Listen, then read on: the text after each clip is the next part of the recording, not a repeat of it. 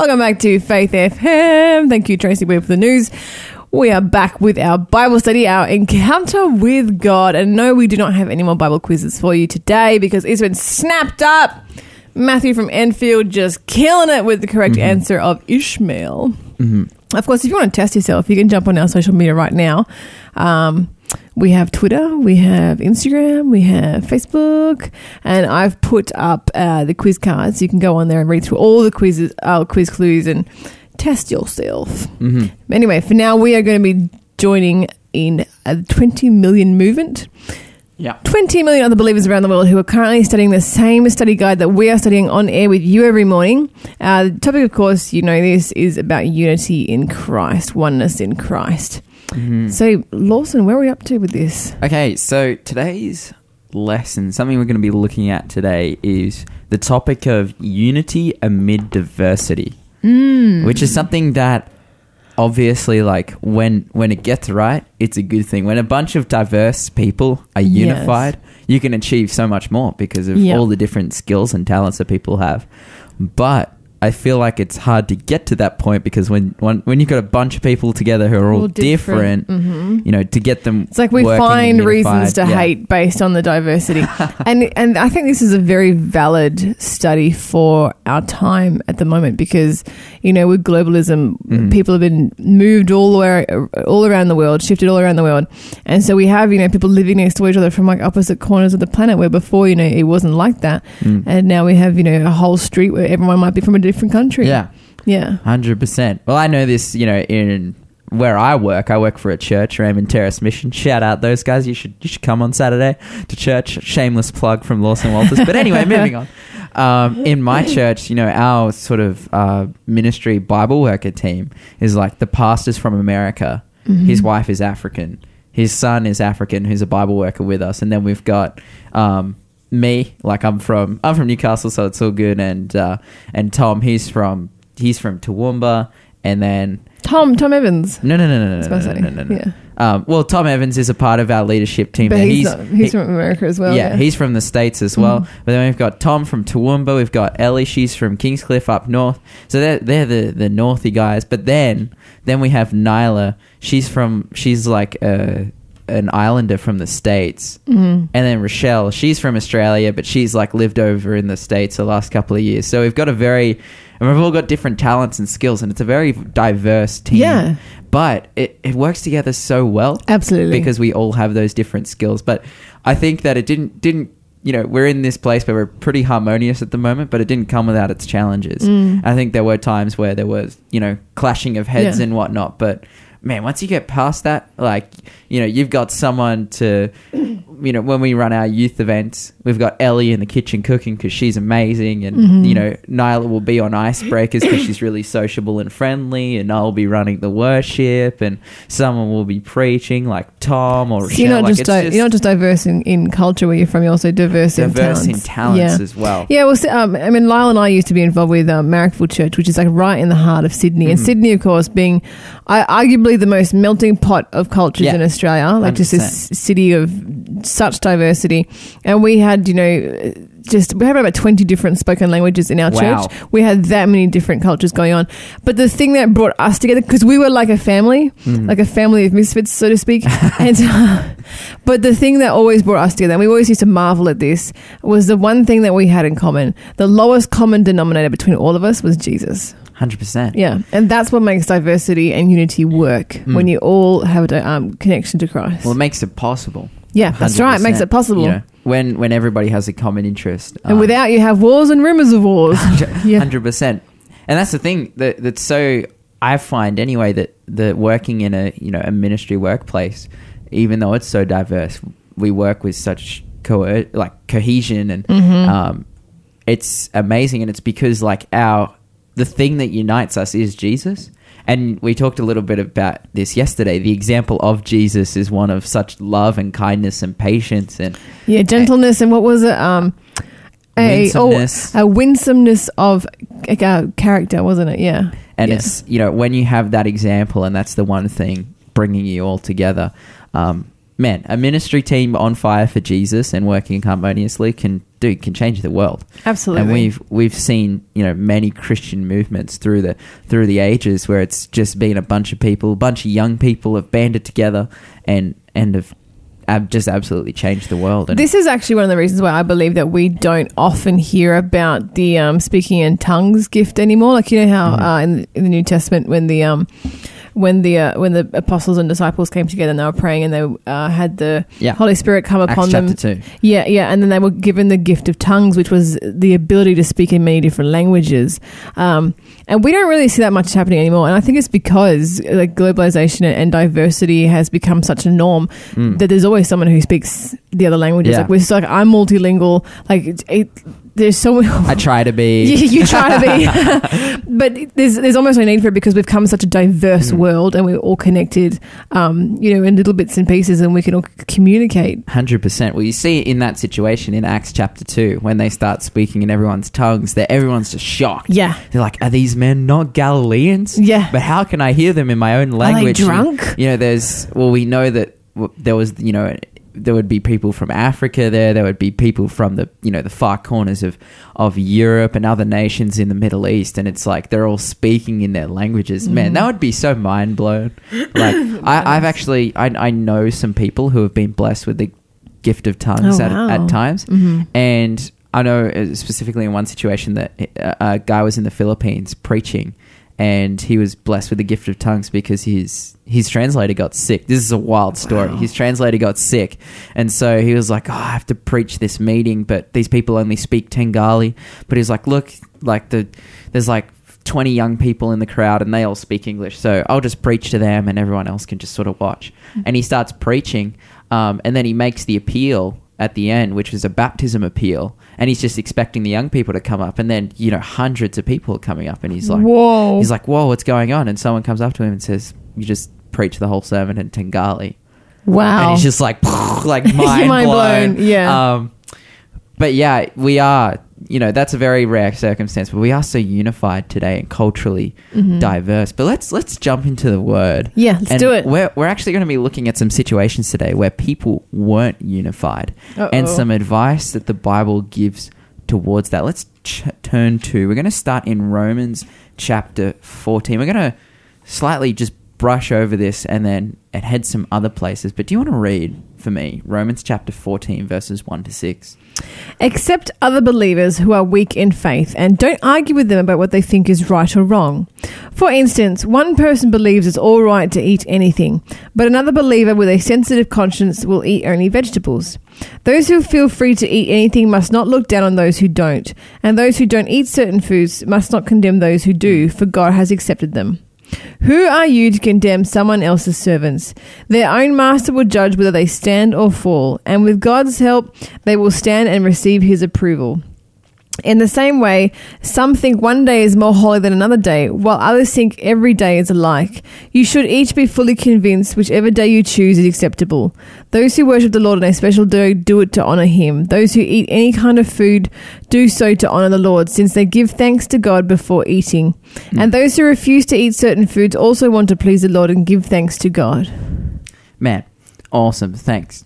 So you read through this, and basically what's happening here in this situation is there's, you know, Paul is talking into some kind of circumstance in which someone is doing something and another person feels uncomfortable about that, and you know, they might have the urge to go and tell that person off, and it's like what Paul is saying here is for the sake of unity and diversity, don't do that. But I want to especially highlight here, because it's like, what, you know, if we see someone then living in, you know, very open sin, are we not to talk to that person and try and get them on the right track?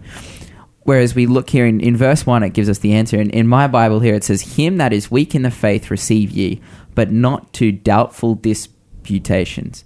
So it's talking here not about things that are black and white, clear sin.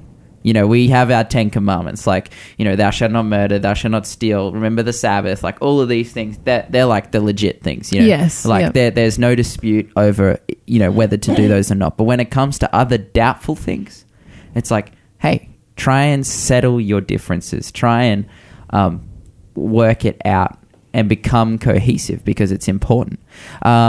But yeah, we're going to continue talking about this topic, and I think we're going to get into some of the heart of the issues and solutions here. You're listening to Faith FM, positively different radio. I quite like how this seems to address what Lyle and I like to call plate gazers. Have you ever had experiences with plate gazers before? Dude, I try and block it out. I'm like, well, they come and sit by you during a meal and they just gaze at what's on your plate and then judge you. Do you know? I'm kind of guilty for this. Lawson, how could you? Do you know? Just recently, I was in the States and I visited a church, and they had a potluck lunch afterwards. They served lunch, and then for dessert, they served up ice cream, and so I had a bowl of ice cream in front of me, and I was sitting at this table, and this man comes up to me. I've never seen him before. He's never seen me before, and throws a pamphlet in front of my face about the dangers of eating ice cream. Wow. And begins to berate me for eating ice cream. This guy has never met me, has no idea if I'm a visitor at this church, has no idea if I'm even a Christian or a believer of any kind, whether or not this is my first experience with the church, has no idea about anything. The only thing he wants to do is tell me off and condemn me for eating ice cream, even though his church that he goes to was the church that served this ice cream up. And I was so angry. I was so angry about it. Not because like he offended me, but because it's a good thing that he chose me to do that too. Yeah. As a pretty thick-skinned, Adventist. I've been Adventist for a while now, but I was thinking, good thing it was me and not someone who had just stepped the foot into church for the first time. Yeah. And then had that, because if that had been my first time in a church experience, you better believe I never would have gone back. 100%. I'd have been like, what kind of a place gives you some dessert and then comes up and like tells you off for eating it? It doesn't make any sense. So this plate gazing attitude that we have, we do need to be careful. It doesn't mean that we should chuck out health practices. Yeah. We should definitely adhere to our health practice because they're,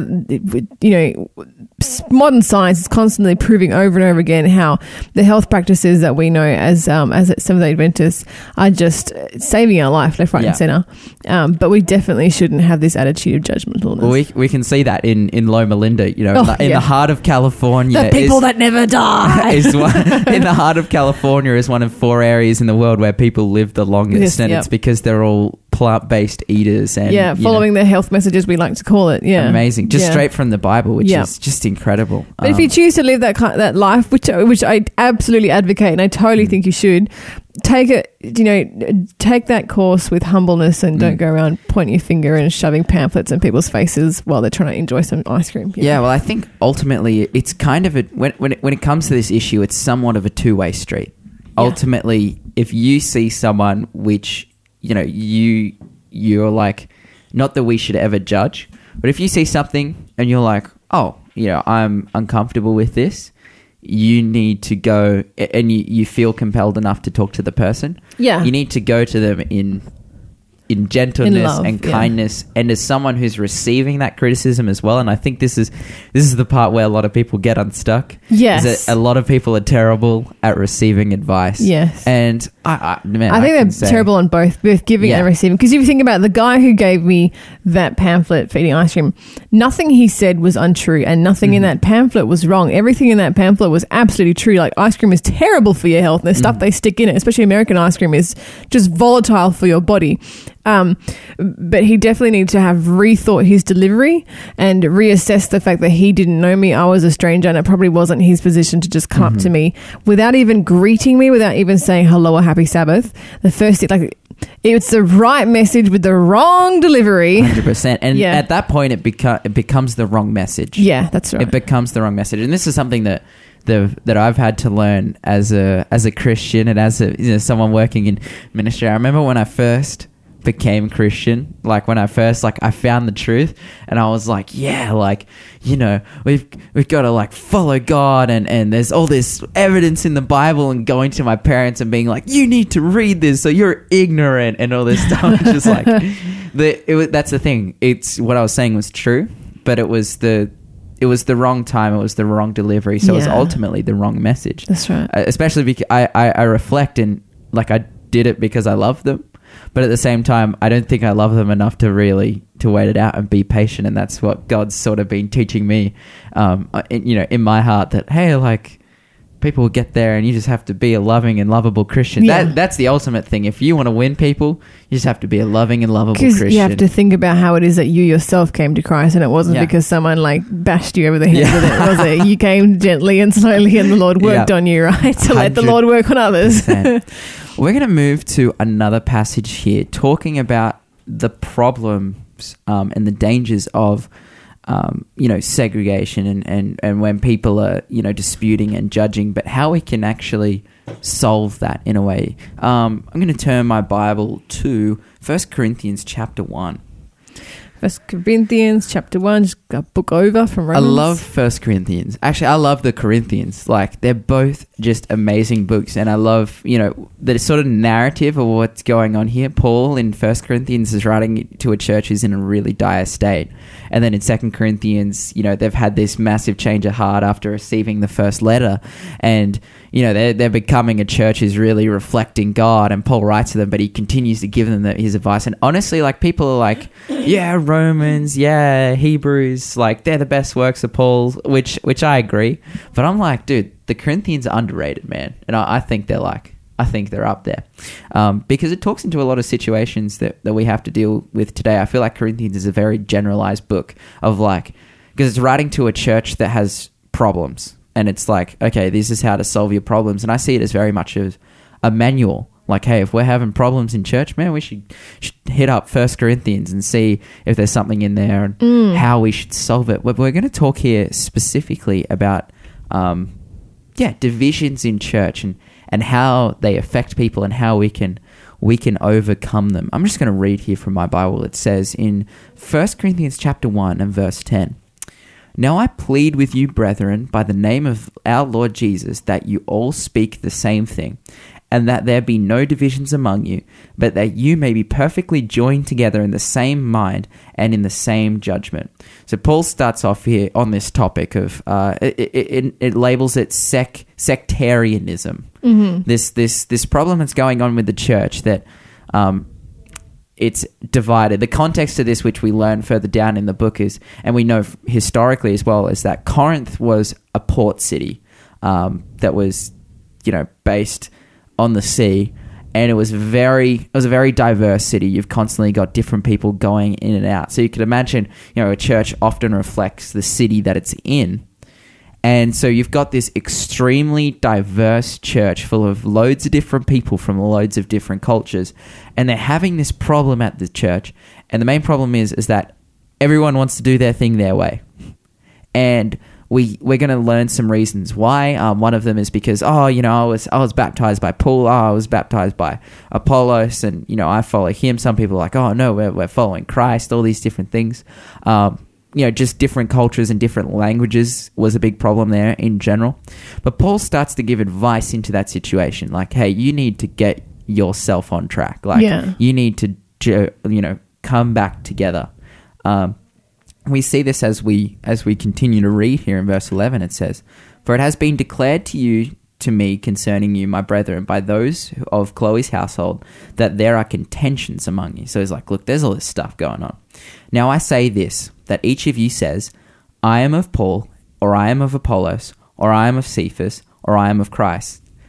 Then he comes in, Paul, classic Paul with the bangers, man. He's like, brings it home with one of those faith statements. He's like, "Is Christ divided? Was Paul crucified for you? Or were you baptized in the name of Paul?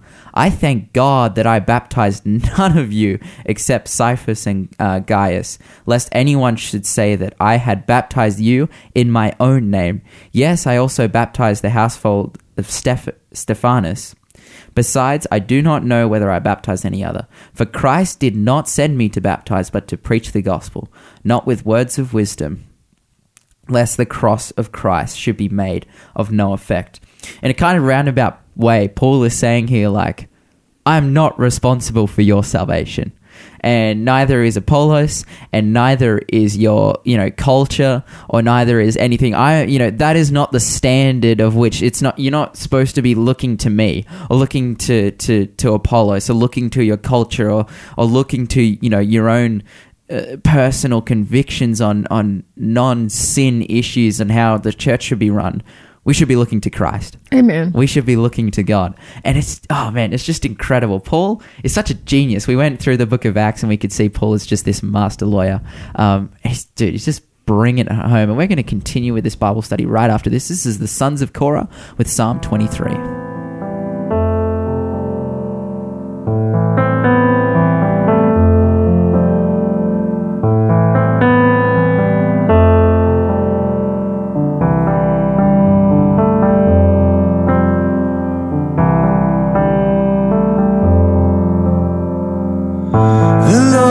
My shepherd, I shall not want. He makes me lie down in pastures of green. He leads me gently to water still, and he restores my soul.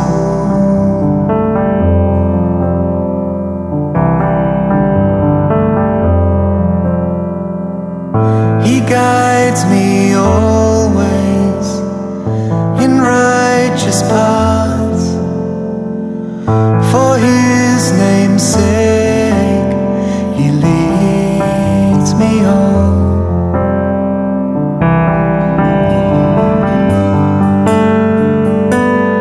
And though I walk through the valley of the shadow of death, I'll fear no evil, for you, Lord, are with me. You are always with me.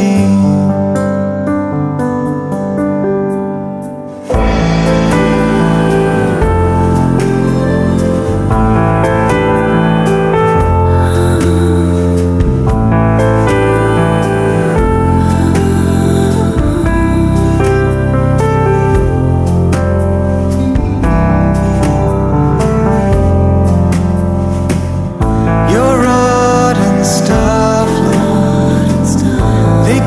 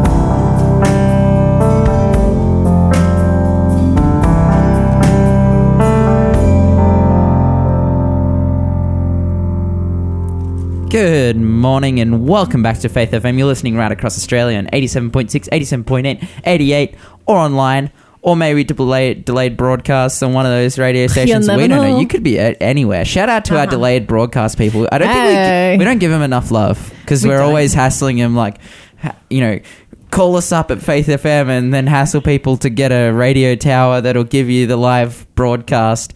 But you know what? Like, shout out to the delayed broadcast people because they're faithful. They're listening to our show as well, even though they can't get in on the prizes or.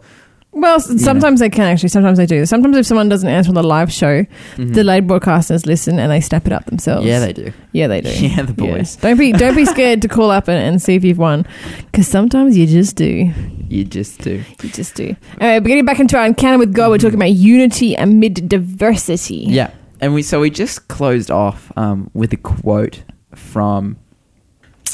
We just closed off reading a passage from 1 Corinthians chapter 1, and the ultimate sum of it was that the unity in church, the person you should follow, what you should base your issues on, we're here to follow Christ. Yes. Not to follow Paul, not to follow Apollos, not to follow your culture, not to follow your pastor, not to follow, where you live or your friends or whatever, which I see, working in ministry as a problem that people have today. I don't want to be like too savage on this. I don't want to like call anyone out, but I've seen a few times, a person in the circumstances like, I come to church when it's good, or I come to church when my friends go. But They come from the social aspect. our Christian experience is, in all honesty, even though, God gives us friends to help us. God gives us, circumstances or situations or environments that can empower us and help us to. I talked about this a little bit yesterday when we were doing our encounter with God. That He puts us in environments that, promote our salvation, that encourage our salvation. But ultimately, at the end of the day, our salvation and our coming to church and adherence to the Bible and our, genuineness and our faith, if we strip all of that away, it comes down to a decision that we make. 100%, it's a gift from God. It's a work that God does. The Holy Spirit will fill you and help you to walk in the ways of Him. And, God is so incredible and amazing and powerful and all those things. But, our decision to be unified is a decision. And the power that we have to come together as a group of people and follow Christ is the decision that we make every single day when we wake up in the morning, when we go to bed at night. And It's not an accident. I think it's important for people to know that too, because I know this for myself, being discouraged and thinking sometimes which is a totally false thought, but thinking, oh man, maybe I'm just not good enough to make it. Mm-hmm. And it's ultimately you're saying that your salvation or your genuineness or your ability to follow God is based on things that you can't control. Yeah. Or you can control. Or your works, basically. Yeah, it's basically, in a roundabout way, it's salvation by works. It's another way of losing out via salvation by works, because on one hand, people will try and be so good that they earn their salvation. On the other hand, people get discouraged because they realize their works will never save them, and so they both lose out. One because they think they're good enough, and one because they think they're not good enough. Yeah. What they both need to realize is they'll never be good enough because Jesus is enough. Yeah. It's Jesus. Oh man, come on, bringing home the bangers. But and Paul actually goes on to say this if we keep reading in 1 Corinthians chapter 1 and verse 18. The Bible says, "For the message of the cross is foolishness to those who are perishing, but to us who are being saved, it is the power of God." Amen. Man, it's amazing. This quote is so deep. It It's is. like the message of the cross, because what does the cross represent? The power of salvation through Jesus. But Yeah. okay, Crucified. even it's crucified, right? It represents God having such a strong and innumerable love for humanity that He was willing to come down as a man and die. Which I think, especially in the context of what the Jews expected the Messiah to be, and the Gentiles' whole perception on gods and what they should do. It's ridiculous. A crucified God or a crucified Messiah, it's like a square circle, a dry ocean. It doesn't make sense. But to us who are being saved, to those who understand what's going on, it is the ultimate power of God. And that's the one thing that should unify us. That's the one thing that should bring us to our knees, to ask for forgiveness, to ask for salvation. That should be the driving force of our relationship with God, and our Christian experience should be the understanding that, wow, Christ has given literally everything to me, and this is why I do this. You know, because there is nothing in and of ourselves that we can do to actually earn our salvation. Like we said yesterday when we talked on, or the last couple of days when we talked on Once Saved, Always Saved, the true perception of that should be that salvation is a gift. And upon that accepting of salvation, our works will reflect and mirror that level. But that's not the thing that gets us there. Christ has done it. Christ is enough. Christ will always be enough. He was enough at the beginning, and he is enough now. And he's done everything. And I think for us sitting here right now, you know, the reason why we're sitting here talking about the love of Christ is because of what he's done. Not because of our supreme love for people, not because we, you know, earn the big bucks, not because there's some amazing thing we're gaining from it. In fact, a life of Christianity often involves self-sacrifice. But Christ is so much bigger than anything we could possibly do or think or say. So we sit here and it's like, man, I look at Christ and I'm like, it's worth it. It's worth it. I'm sorry, that was a bit of a tangent, bit of a rant there, but man, God is so good.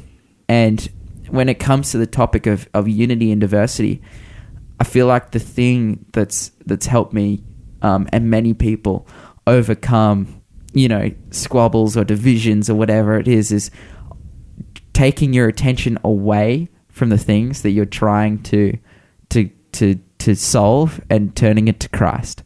You know, there's a classic song like "Turn Your Eyes Upon Jesus." You know, behold his wonderful face. Like, oh man, when we look at Jesus, you know, we just see the fullness of God, and we can overcome anything. In fact, there's an Ellen White quote somewhere. She talks about being in vision and being in heaven, basically.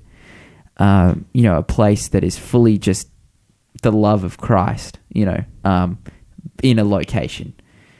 And she said that someone comes to her and asks her, what were the struggles that you faced while on earth? And she sits there and just thinks, and she thinks, and she thinks, and she ultimately says she couldn't remember. Yeah. Heaven was so good and Christ's love was so radiant that she couldn't even remember the trials of earth. You know, and if she can say that, I could imagine even more so Christ himself when he's sitting like up in the heavenly courts, you know, because we're currently, he's in the most holy place. He's, you know, in making intercession for us. But I think once we get there and we talk about it and we're going to be like just revering him and the sacrifice he made for us, he's just going to be like, it was worth it. It was 100% worth it. And we're going to have that time where we reunite with Christ, and then there's going to be real unity. You know, the Bible says in 1 Corinthians 13, it says, for now we see through a mirror dimly, but then face to face. Like we're going to get to Jesus in heaven, like after the second coming, we're going to get up there, we're going to be in heaven standing there and just going to be like, man, this is amazing. Yeah. This is so good. Man, I'm so stoked. I just love talking about God. This is why I love doing the radio and like helping with the Bible study, because I just love it. Yeah, I love looking forward. Like we're looking through that mirror. Stay tuned. We're back with the question of the day.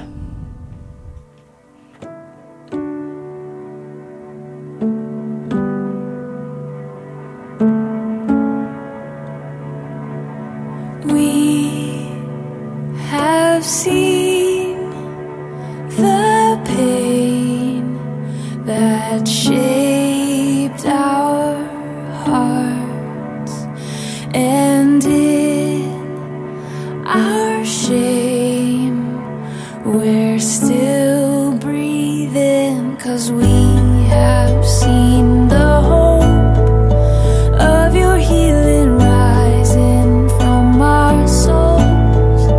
Is the feeling we are drawing close?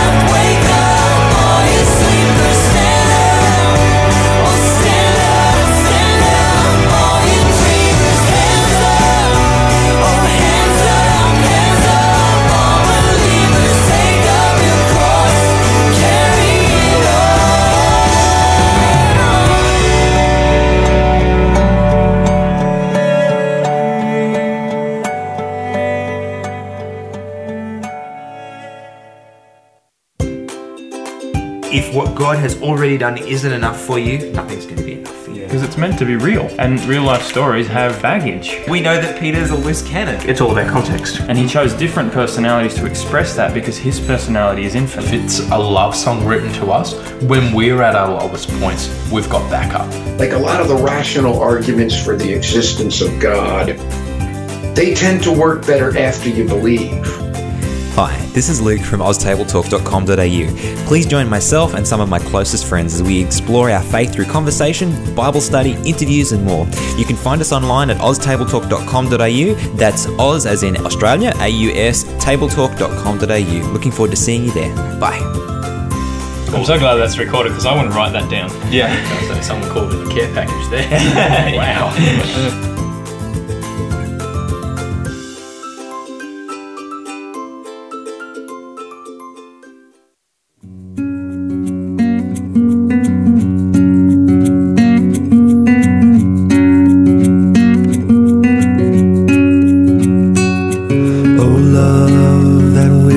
Let me go. I rest my weary soul in thee. I give thee back the life I owe, that in thine ocean depths its flow may richer, fuller be.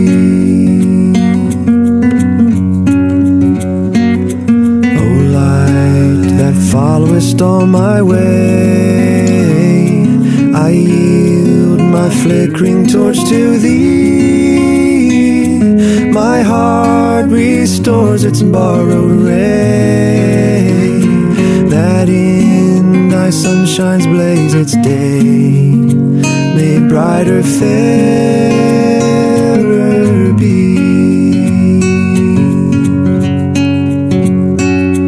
O joy that seekest me through pain, I cannot close my heart to thee.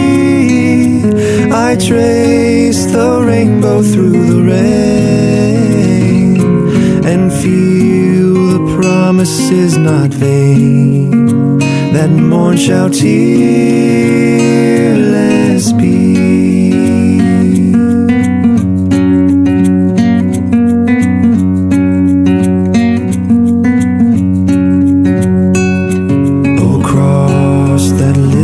Up my head, I dare not ask to fly from thee. I lay in dust life's glory dead, and from the ground there blossoms red, life that shall endless peace, life that shall endless peace.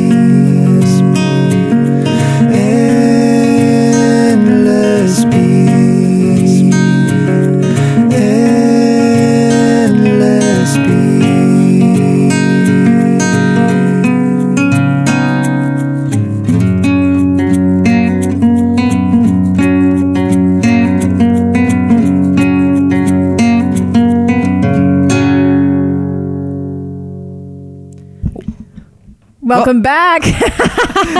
We both went to go and then we stopped and then we went to go again. Awkward. Welcome back to Faith FM. You're listening to The Breakfast Show. Today with Lawson and Mon filling in for Layal. Lawson, we're up to the question of the day. Are you prepared? Are you ready? Yes. Are you ready? Ready? What is it? Who wrote the Bible? Ooh, that's a good question. Okay, so who's the guy? Who's the girl? There's a couple of different ways to answer this question. All right. Because it's not only who wrote the Bible, but how it was written. Okay. That also feeds into the question of who wrote the Bible, which we're gonna start to discuss. So if we take it back to just like logistical numbers, so the Bible has 66 books in it, and of those 66 books, there are 40 different authors. And it was written over a period of 1,500 years from roughly, the the last book of the Bible being written around 100 AD by John, and the first books of the Bible, or the first 5 books of the Bible, Genesis, Exodus, Leviticus, Numbers, and Deuteronomy, were written 1,500 years earlier by Moses, which then described events that happened earlier than that. But yeah, logistically, I guess that's the Bible. And that's pretty much it. So that's all there is to the... But that's not all there is. Oh, wait, there's more. Okay, because the Bible is different from any other book because it claims to be inspired by God. And there are a few verses that tell us how exactly that goes on or how that happens. I'm reading here specifically from 2 Timothy chapter 3 and verse 16. The Bible says, all scripture, so everything in the Bible, is given by inspiration of God and is profitable for doctrine, for reproof, for correction, for instruction in righteousness. So this is saying that this book is written by inspiration by God. So essentially God got a bunch of people, look at all the prophets in the Bible, Isaiah, Jeremiah, and Ezekiel, and Matthew, and Mark, and Luke, and John, and Moses, and go all through them. God inspired those people to write the Bible. How exactly that works, there is some debate over that, but there's pretty much consensus that it's not necessarily word for word. Mm-hmm. And we see that through the different styles of writing in the Bible because, you've got people writing in the Bible like Habakkuk, for example, is a farmer and David's a king and Daniel is a prime minister slave, and Matthew's a tax collector, and you can actually see the different styles of writing coming out in the text. What God actually does is write the Bible by inspiration, and I guess then the question comes up. It's like, man, if people are reading the Bible and it claims to be by inspiration, then how can we know that it's true? Well, there's a few different factors. You can talk about internal consistency, that it's impossible for 40 different writers from 3 different continents over 1,500 years to be so consistent. But the Bible actually gives somewhat of a premise. I'm going to turn here to 2 Peter chapter 1 and verse 21. The Bible says in 2 Peter chapter 1 and verse 21, for prophecy came not in old time by the will of man, but holy men of God spake as they were moved by the Holy Ghost. So essentially what this is saying is that prophecy, okay, which is makes up a very large portion of the Bible, around 1/3, was given by the Holy Spirit. If we want to test the Bible to see like, okay, is this really consistent? Is this really the word of God? Prophecy is the route and the method in which God gives to do that. How does he do that? Well, think about it. So God gets his prophets to write a bunch of stuff in the Bible, and he gives them, as well as that, he says, hey, these are some prophecies, these are some things that are going to happen in the future that I want you to write down in the Bible. And so we can look at those prophecies today, especially, being 2,000 years after the last book of the Bible being written, and we can look at those prophecies and say, okay, well, now we've got objective, observable, tangible evidence to believe, because it's like we can read those prophecies, see what they said. If what they said came true, well then this is a false prophet and this shouldn't be in the Bible. If it came true, if it was false, but if it came true, then we can look and say, oh no, okay, this is a true prophet, this is a true scripture, this is a true writing of the Bible. And so, yeah, ultimately, how can we know the Bible's written by God? Through the observing of prophecy. But yeah, it's pretty much, if we want to get to how the Bible was written, well, that's it, really. Awesome. Thank you so much, Lawson. If you have a question, give us a call, 1-800-FAITH-FM.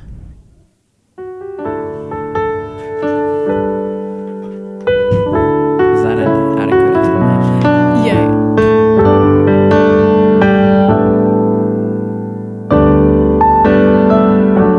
I want to testify of what my God has done and is doing in my life each day.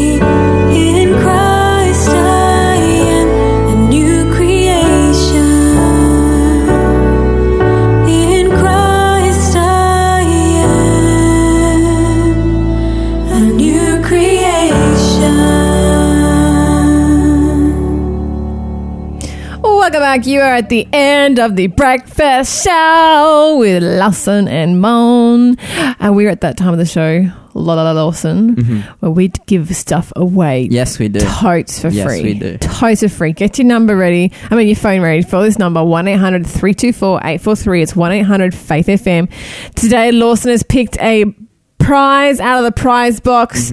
What is it, Lawson? Tell the people what you've chosen for them. Okay, so the book that I've picked is, we talked about the Bible. We talked about the Bible and how it was written. Well, I picked a book about the Bible, and this book is called God's Holy Word. Then it asks the question, is it worth dying for? Whoa. That's a question we need to ask ourselves. So this is a gnarly book. It's by a woman named Ellen G. White. And it's just, it just goes through essentially giving, it's kind of an apologetic book. Like, okay, is the Bible, still relevant? Is it real? Is it legit? Does it relate to us today? And I went through some reasons like why it could, and that's, how we could test the Bible through prophecy. And, you look at the fact that the Bible has also, affected so many millions and millions of people's lives and the millions of people who are Christian around the world.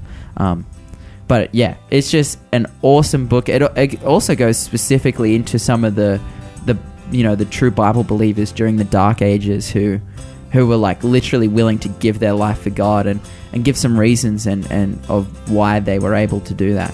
But yeah, it's just an awesome book. If you want it, you can give us a call on 0491 064 669.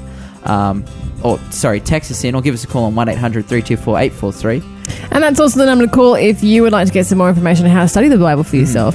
You can do it online, you can do it with someone, you can do it in a small group setting, you can do a paper course.